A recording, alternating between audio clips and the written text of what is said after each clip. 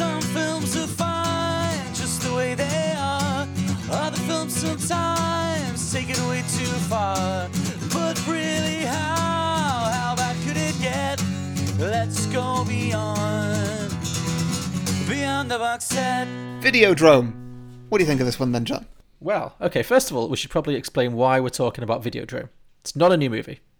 Obviously, we are recording this in the midst of the coronavirus situation, which means that all cinemas are closed and we are unable to see any new releases.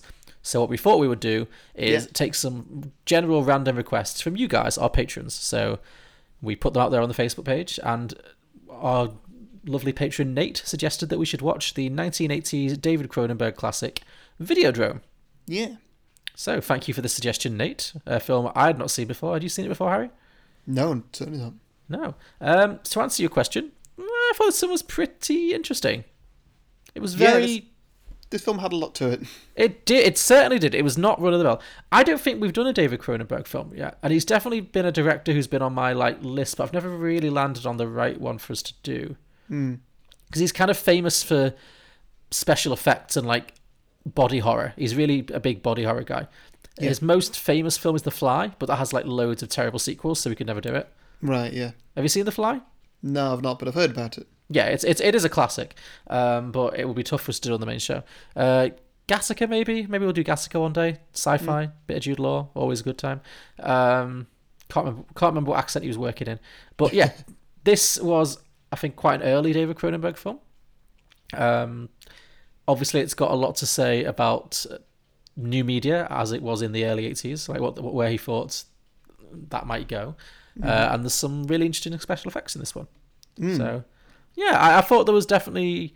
I think I admired it more than I loved it, but I definitely thought it was an interesting watch, and it certainly made some choices. And I do like a film that makes choices. So, yes, it very much did. What did you think? I think I really enjoyed it. It was good. I just liked how weird it was. I think really what I liked about it was that it takes ages for you to work out what sort of film it is. Oh, yeah. It doesn't have any special effects in it for, I don't know, maybe the first half hour or something. And you're just okay, it's a snuff film dealer or something like that. Maybe that's what this is. And then, oh no, there's some weird supernatural video that's going around. Okay, is this a horror movie? Kinda, maybe. I wonder how they sold it. To audiences at the time. What did they try and tell people it was about? Because, it's a very hard one to encapsulate, I think. Do you want to take a stab at a plot? Yeah, okay. So the plot of Videodrome, as far as I understand it, it stars James Woods as a guy who, I forget his name, but I don't think it matters. He is a guy who runs a small cable network, a small pirate cable channel, I think, that's dedicated to video nasties, essentially porn, but exploitation porn with a lot of women being abused and raped and whipped and all kinds of stuff, sadomasochistic stuff, I think. Yeah. And he's always on the lookout for the latest thing, the new sleazy thing that's going to get people interested. It's all about pushing buttons and finding the new, the new controversial thing. And so at the beginning of the film, he's introduced to this new... Is Videodrome supposed to be the network or the show, or...? No, the Videodrome itself, I think it's just a single VHS tape. Oh, okay. I think. But what's it sold us to him? He sees all these clips. Oh yeah, I'm not sure. No. I think it's sold as a show or a franchise or something that he can buy into, and I think the purpose of it, it's basically. He watches it, and it's people being tortured, women being tortured specifically. Yeah. And it looks very, very real because, as it turns out, it is real. And he's like, that's some of the most realistic torture porn I've ever seen. And he wants it on his channel. He wants to broadcast it. He believes it's going to be a big success. But he meets a lot of hesitation. He sends one of his agents to look into it, and she comes back and says, "No, absolutely not. It's too real. It's too dangerous. It won't work." But he becomes obsessed with it. He also has a girlfriend or a love interest played by Debbie Harry from Blondie, who also becomes obsessed. She's kind of into, she's kind of into pain, pleasure kind of stuff sexually. So she's very intrigued by this, and she wants to be part of the show. So she kind of disappears to be to go and audition for Videodrome, and then she's kind of never seen again. And so there's also a kind of mystery as to what happened to her, and he's kind of wondering where she's gone. He's worried for her, obviously.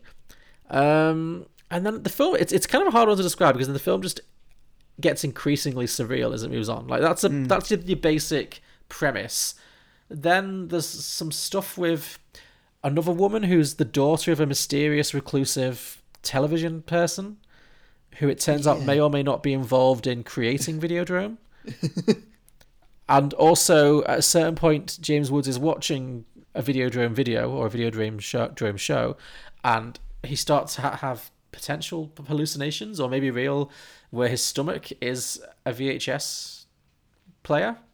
Yeah, it was very strange, wasn't it? Yeah, his stomach is like a receptacle. Like, you can see all his internal organs and all his innards, but he can open them out. He can literally rip his own stomach open, and at various points in the film, people just shove VHSs in there, and that seems to open up some kind of psychic gate that creates all kinds of strange fantasies. He even puts a gun in there right away. He does, yeah. And then as it goes on, he starts to weirdly fuse with the gun. The gun fuses into his hands, doesn't it? And he becomes this kind of hybrid creature in many ways.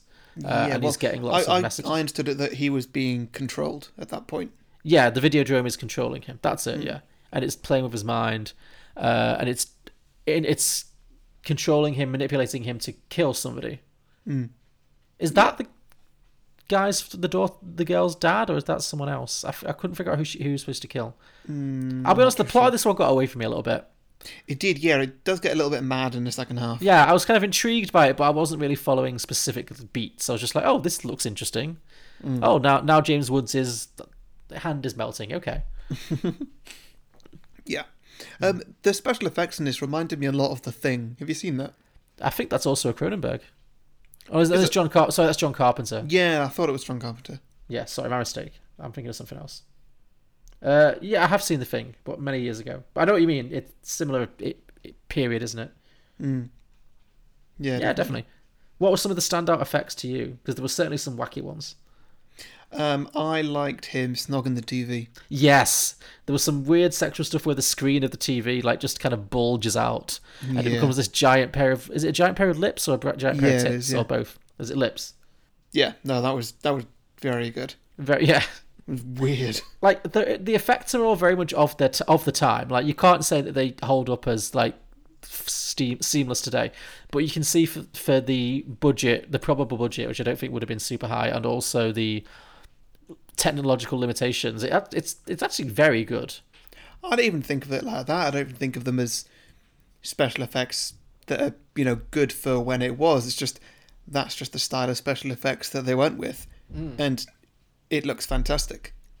Yeah, that's true. Actually, I've always said I do appreciate a practical effects work, and this film does that very much. It very much leans heavily on practical effects, and yeah, there's some really, really good stuff there. Definitely.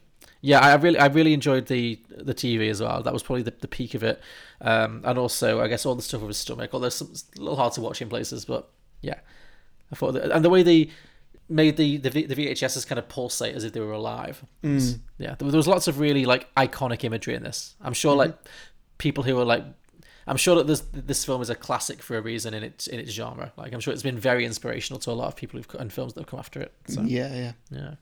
No, it was very good. I'm glad that I watched it.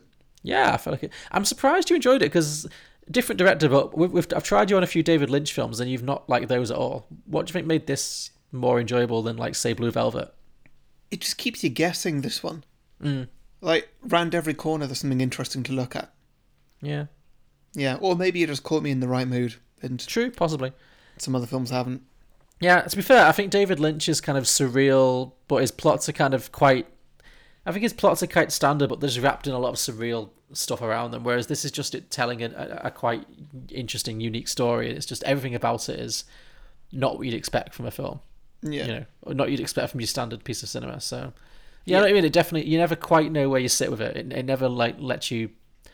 You never, like, get secure about it. It's always showing you something new right to the end. So, and it's a nice brisk watch as well. It really is. It's only like 85 minutes or something. So, yeah, pretty much. Yeah, no, this is definitely definitely a classic. So, and on Netflix as well. So definitely well worth checking out, I would say. Yeah. What would you rate it out of 10?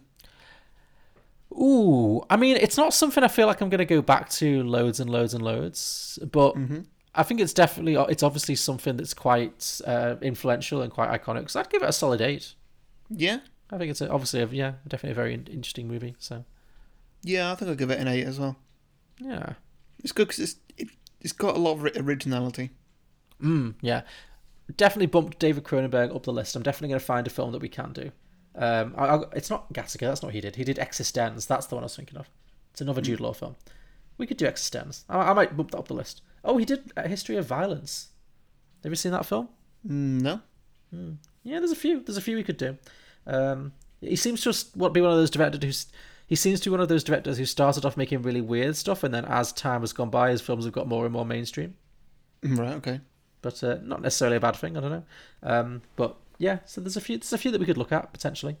But yeah, this is an interesting introduction to, I think, into the kind of stuff that he does. So yeah, so thank you for the recommendation, Nate. Definitely broadened our horizons a little bit, something a little bit different, and yeah. Totally. So, anybody else, if you have any recommendations for us to watch, any requests, and you know what, Nate, if you've got any more, yeah, keep them coming. Throw them in. We've got all summer, potentially all year to sit around and watch films not in a cinema. Oh God. What? That's how it's going to be. I know. It's just disturbing. Still don't believe the last film we saw in the cinema was Fantasy Island. I know. What a wet fart of a last film to watch. Fantasy Bloody Island. The first one back better be good. Yeah. Brilliant. All right. Well, thank you very much for listening. Thank you for subscribing. Thanks, Nate, for suggesting. Yeah. And we'll see you next time. Yep. See you next time. Bye. Bye.